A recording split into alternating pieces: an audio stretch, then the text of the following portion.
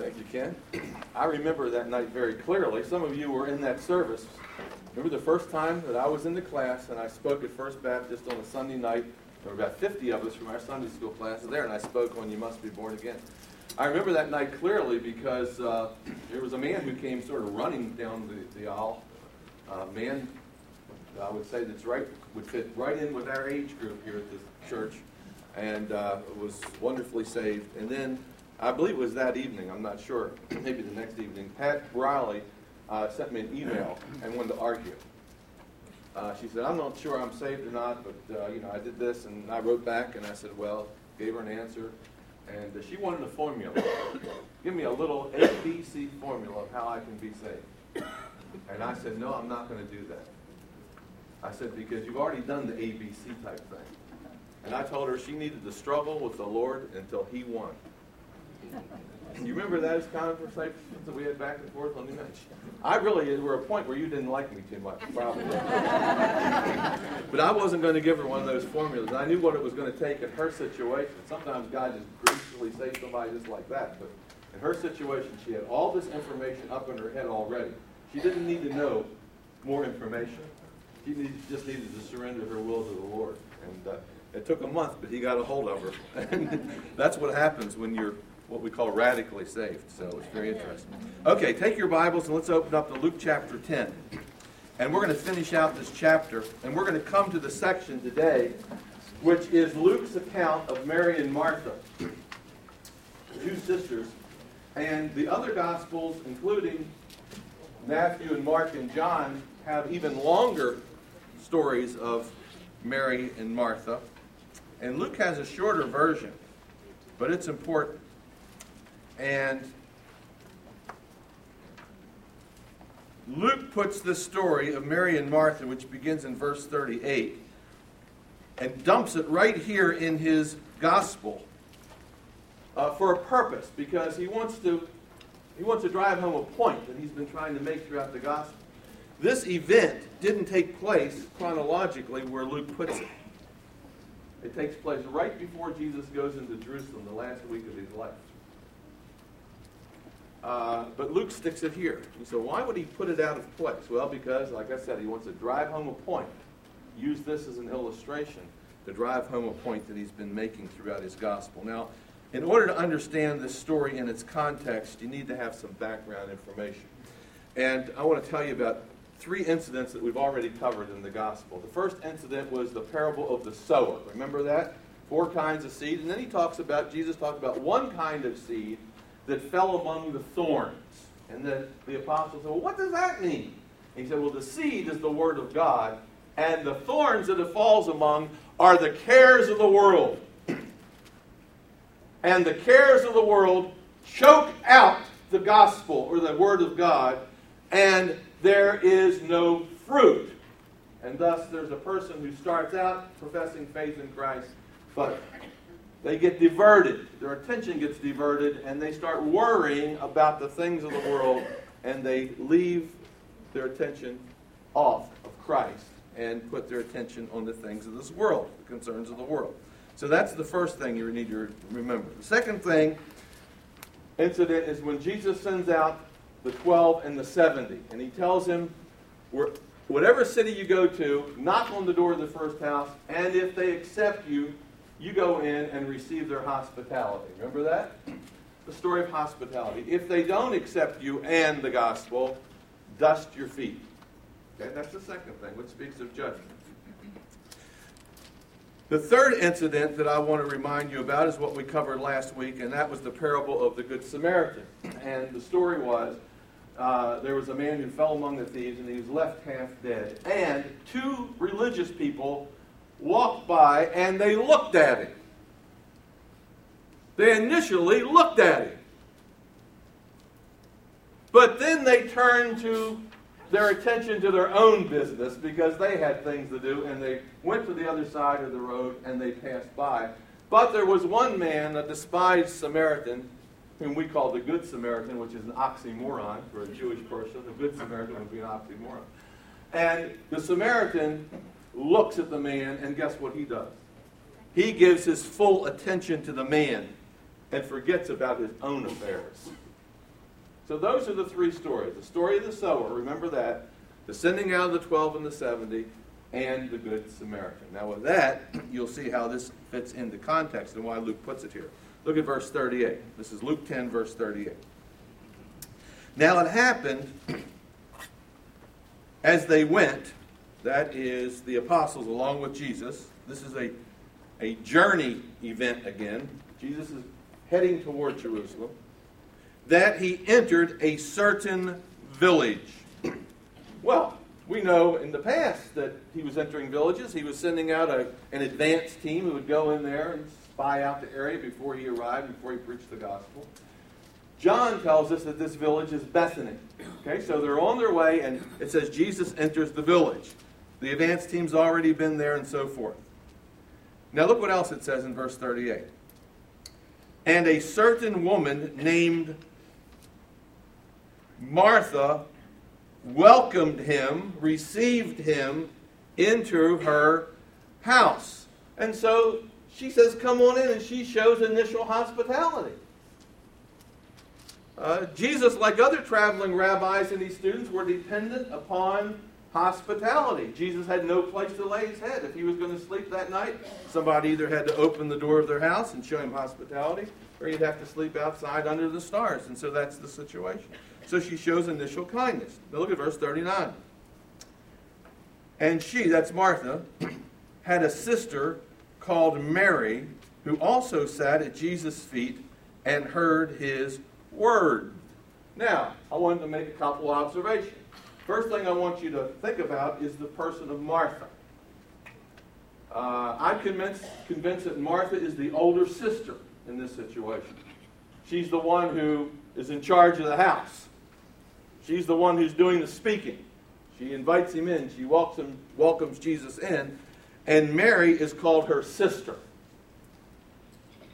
So what we have here is probably Martha is the one who's the head of the household, and she is probably the older sister. Now notice Mary in this situation. Notice what Mary is doing. First of all, it says in verse 39, she sat at Jesus' feet. Literally, she is sitting at Jesus' feet. That is the position of a student before a teacher in Bible time. A disciple before the master. John says in the Revelation, he said, and I fell at his feet. It is the mark of submission. It is saying the teacher's more important than you. You are a learner. And so to fall at someone's feet or to sit at their feet is the sign of submission, being a student. Paul sat at the feet of Gamaliel, the book of Acts says. That means Gamaliel was the teacher. Paul was a student. Paul was submitted to his teacher. So she is submitted. This is the sign of a disciple. Okay? Now notice what else she's doing in verse 39. And she heard his word, or she was listening to his word. Sort of an imperfect tense. Imperfect means in the past, when she was sitting there, she just kept sitting there. And she just kept listening to his word. She is engrossed in what he has to say. She gives her undivided attention to his word. She's soaking it in. That's what we have here. She's soaking it in. Verse 40. But Martha was distracted. One is sitting there soaking it in. But Martha was distracted with much serving. One translation says with many tasks. Probably refers to housework or serving the table. It has to do with cleaning the dishes and preparing the food and washing the dishes and all these kinds of things. That's what Martha is. She's distracted. But I want you to notice something. I'm convinced that Martha initially was sitting at Jesus' feet just like her younger sister. Because there's a word in verse 39. It's the word also. In verse 39 is the word also. Now you can look at it in your translation. Some translations say this in verse 39.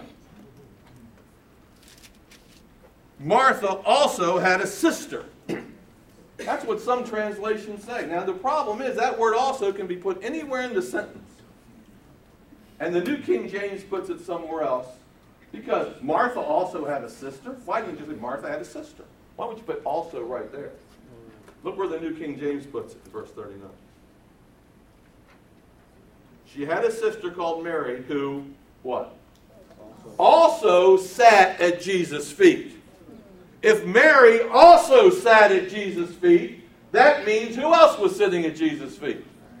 Martha. But look at verse 40. But Martha was distracted. You see the difference? One is soaking it in. The other one says, oh, the dishes need to be done. Oh, that needs to be cleaned up. Oh, we need to put the things away in the cupboard. Oh, we need to get after dessert. See? She is distracted. But Martha was distracted with serving. Now look what else it says.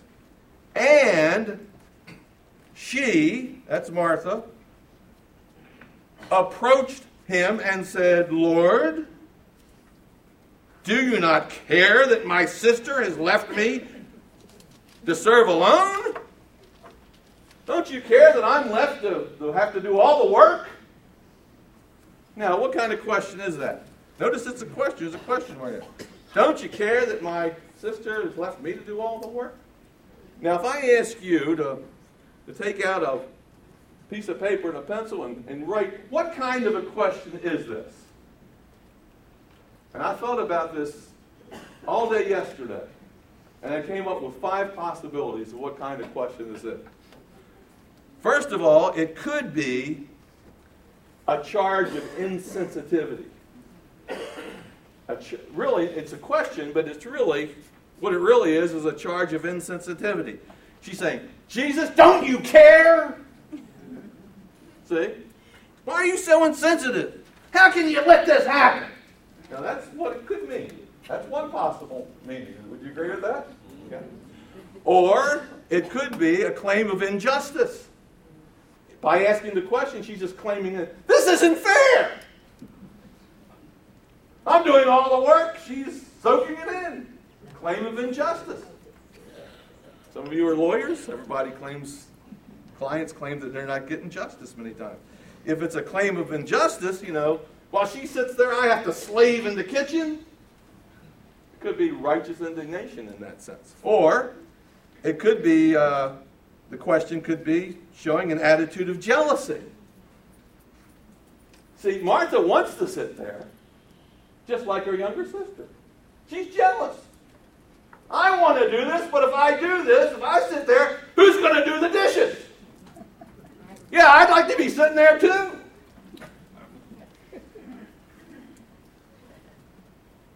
So it could be jealousy. And therefore, if that's the case, it would be resentment. He resents that she has to do the work while her sister has the fun. Or it could be an attempt to get Jesus on her side. Sort of a sibling rivalry. She's trying to solicit Jesus' support. And, this is what people try to do. You always, I was just reading a book, and last night, in fact, about a theologian who wrote a controversial book, and many people criticized the book. And he determined who his friends were, whether they supported his view of what he wrote or whether they supported someone else's view of what he wrote. So in other words, if you're not on my side, then you're my enemy. So she's trying to get Jesus to support her, saying, oh, that's okay, Martha, sure, you should be doing that. Your sister, you know what, she should be doing it too. She's trying to get Jesus to be on your side. So it could be that. Or she could be trying to get pity. Poor me. Look at me, Jesus. I have to do all the work. She's letting me do it all. Sympathy. She's getting the sympathy bug. Okay?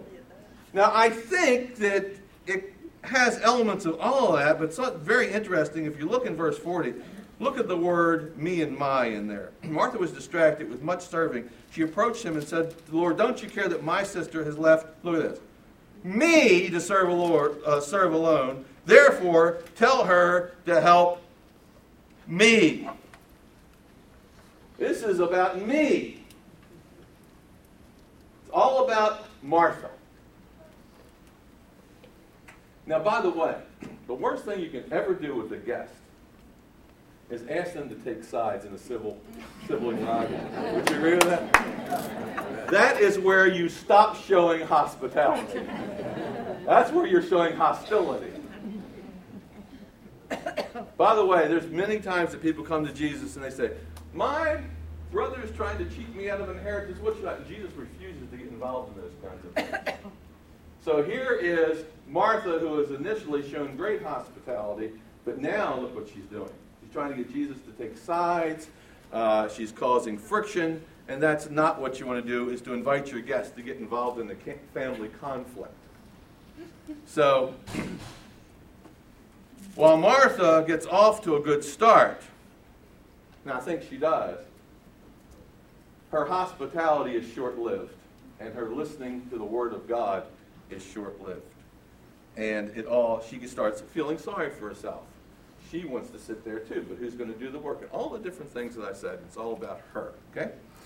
Now, it's interesting that in verse 40, Martha calls Jesus Lord. She says, Lord, don't you care? But in reality, it's not about what the Lord wants. It's about what she wants. See, it's all about her, okay? So, while she's distracted, notice that. Martha was distracted. That's the key verb. While Martha is distracted, Mary is giving rapt attention to Jesus' teaching. Okay? Now look at the end of verse 40. Very interesting. Therefore, Martha says, tell her to help me. She makes a command, a demand of Jesus. Tell her to help me. And Jesus answered and said, Martha, Martha. Jerusalem, Jerusalem. How I would have loved to have just grabbed you and brought you together like a mother hen grabs her chicks, but you wouldn't do it. That's called a double vocative.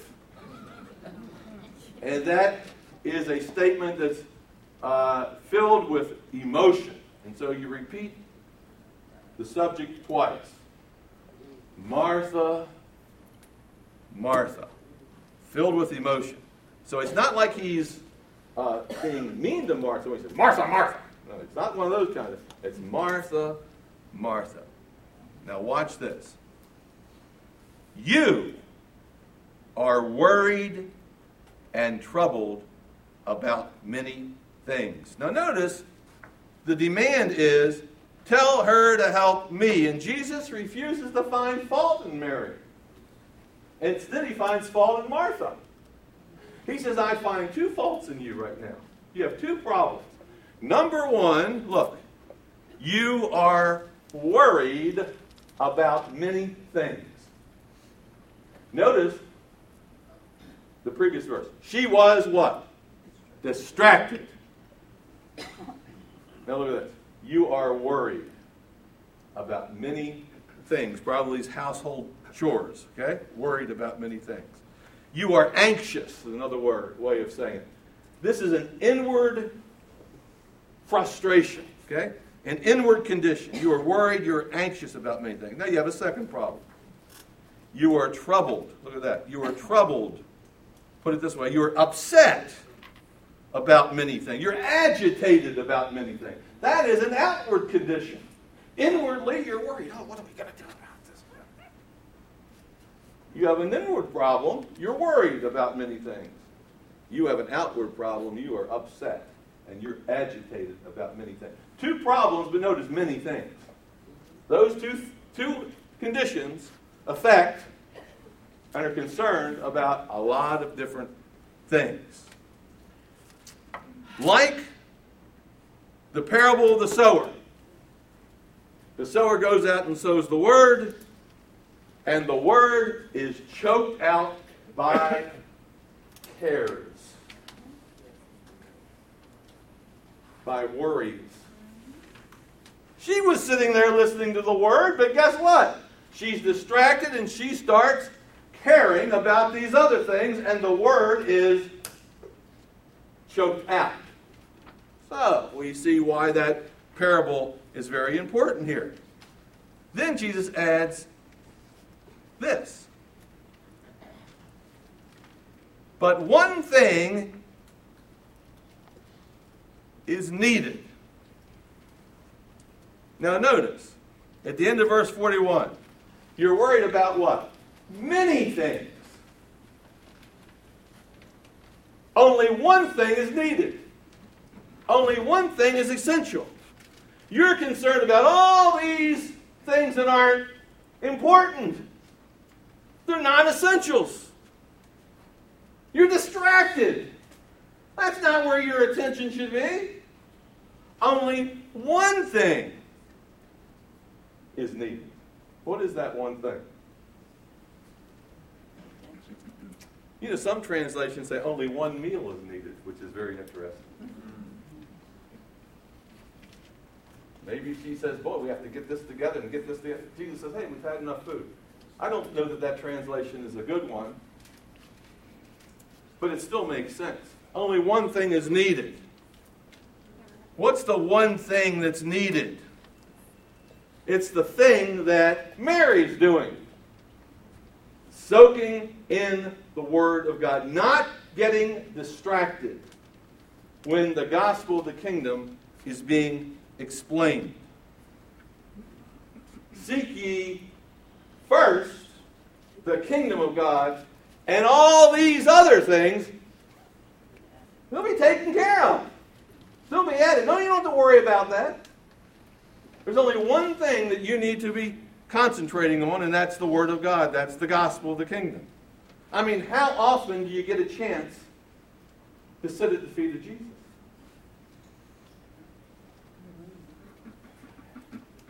I mean, he only came to their house a couple times in his 3-year ministry. Everything else can be put on hold. They're not essential. Amen. When a prophet comes to your house, you want to hear the words of God from the prophet. I mean, that's the essential thing. Not get up and say, hey, this burner's not working over here. You know? Martha is too busy for Jesus. Now watch, although she's doing good things. There's absolutely nothing wrong with what she's doing.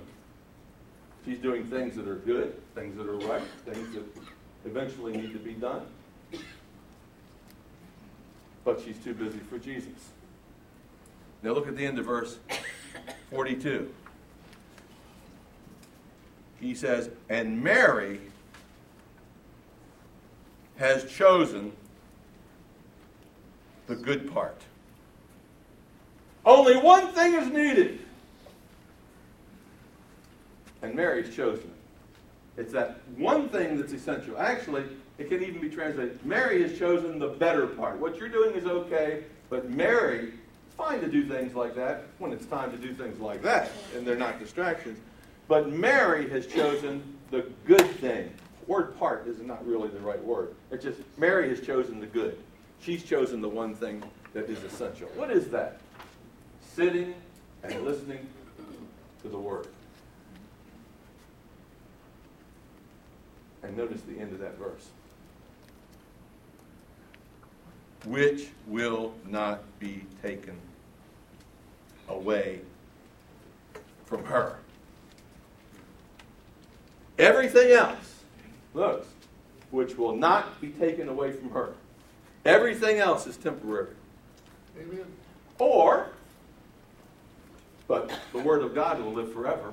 Or, Jesus is saying, Martha, no, I'm not going to tell Mary to get up and help you. She can stay right here and study the Word of God and hear me talk as long as she wants. That's not going to be taken away from her. Which is probably the right answer in the context. So, Jesus commends Mary. He finds no fault in her. Martha's doing something that's good when it's needed, but Mary is doing something that is bad. So he says, no, Martha, I will not tell Mary to get up and help you, because that's what she said. Command her to get up and help me. And he says, no, I'm not going to do it. Or to put it in today's language, chill out. Sit down here and relax, will you? That's what he's saying. Why are you so uptight worried about all these things? Now, let me give you a couple lessons from this. Can I do that? I'm going to give you 5 lessons that I think that we can draw out of this passage. Okay? Lesson number 1. Just as the Good Samaritan gave his full attention to the man by the wayside, so Mary is giving her full attention to Jesus. As the priest and the Levite looked at the man and then went on with their own business, we should help that guy. Wait a second. What time's that appointment? And go on with their own business. Martha looks at Jesus, welcomes him initially, gets distracted, and she goes on with her own business. Number 2. Lesson number 2. We need to get our priorities straight. Okay? Jesus doesn't rebuke Martha's work ethic. He just says that your priorities are wrong. And I'll tell you, many of us have our priorities wrong. We need to make first things first. And everything else, it needs to get done, but it's not urgent. Okay? You've heard the tyranny of the urgent. You ever heard that statement? Where you just think that you have to do something, but when you do it, guess what? It enslaves you. It takes over your life. So, we need to get our priorities right. Lesson number 3. Don't allow an ordinary meal deprive you of the real feast. That's why that one translation says, Mary has chosen the good meal. And whether that's the correct translation or not, don't allow an ordinary meal deprive you of the real feast, which is the Word of God. Man shall not live by bread alone, but by every word of God. Every word of God. So, when it comes to feasting upon the Word, this is where the priority needs to go. Okay, lesson number 4.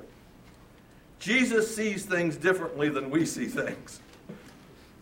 Martha is upset, but she's misguided. She is perceiving things in a wrong fashion. And Jesus, we need to ask Jesus to correct our improper perception of things. Oftentimes we look at things and we say, this, and guess what? We're not looking at things through the eyes of Jesus Christ. We need to get a correct perspective on things. We need to get a kingdom perspective on things. Okay? Lesson number 5. Busyness is the enemy of devotion. Busyness is the enemy of devotion. Martha initially is a proper host, but Mary is a proper disciple. And Jesus is calling us all to be disciples. It's very important that we realize that worry and anxiety get in the way of a relationship with Jesus.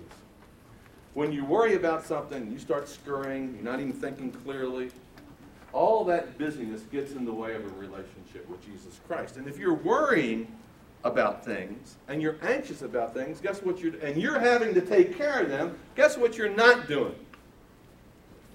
You're not trusting. You see, you're not relaxing and resting in the Lord. You're not trusting.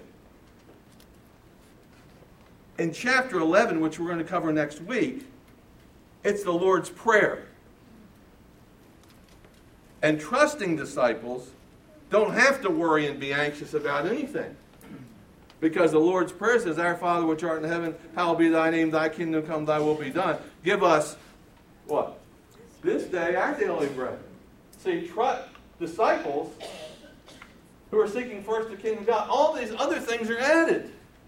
And that's why I think Luke puts the story of Mary and Martha right here and he puts it right between the story of the 70 going out and the parable of the Good Samaritan and the Lord's Supper. He puts it right in there because he's trying to give you a practical picture of what this theology looks like.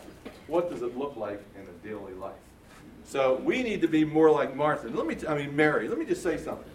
I'm convinced. I don't believe that all preaching is good preaching. Okay? I don't mean that it's not delivered well. There are people who have tremendous deliveries, but they're not giving you the Word of God. They're very entertaining. I believe that when the Word of God is opened up, and very little is said other than reading the Scripture and explaining it, when that happens, you are being given a feast. This should be your top priority. Now, in our setting, we have a Sunday school setting and we have a church. We have a church setting where a pastor preaches. By the way, that invitation that he gave today was as good an invitation as ever been given. I'm convinced that God was speaking to people in that auditorium. One woman came after the invitation. You may have seen her. But I believe that if he would have said, I believe God's speaking to you, I believe other people would have made commitments. Because he took the Word of God, and guess what? It was just straightforward the Word of God. Wasn't it? It was just going reverse by verse, right down there. That's a feast. That should be our priority. The Word of God, the Word of Christ speaking to us on Sunday morning.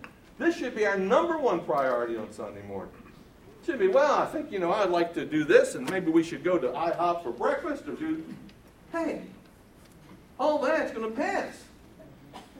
This is where we need to give our attention. This needs to have top priority in our lives. So let's take it to heart. Let's be like Mary, not like Martha. Let's trust the Lord with all of our heart. He'll take care of the rest. Amen? Let's pray. Father, I thank you for your word. Help us to be more like Mary. Martha seems so good. What she's doing is fine. And I think, Lord, each one of us can relate to her, just like we could relate to the elder son that the pastor talked about this morning. But we're not looking at things clearly. We got a wrong perception. When we see it through your eyes, we see what you want. You want repentance. You want people feasting on your word. You want people sitting at your feet. This should be our top priority. Oh, Lord, help us to make these priorities our priorities. In Christ's name we pray. Amen.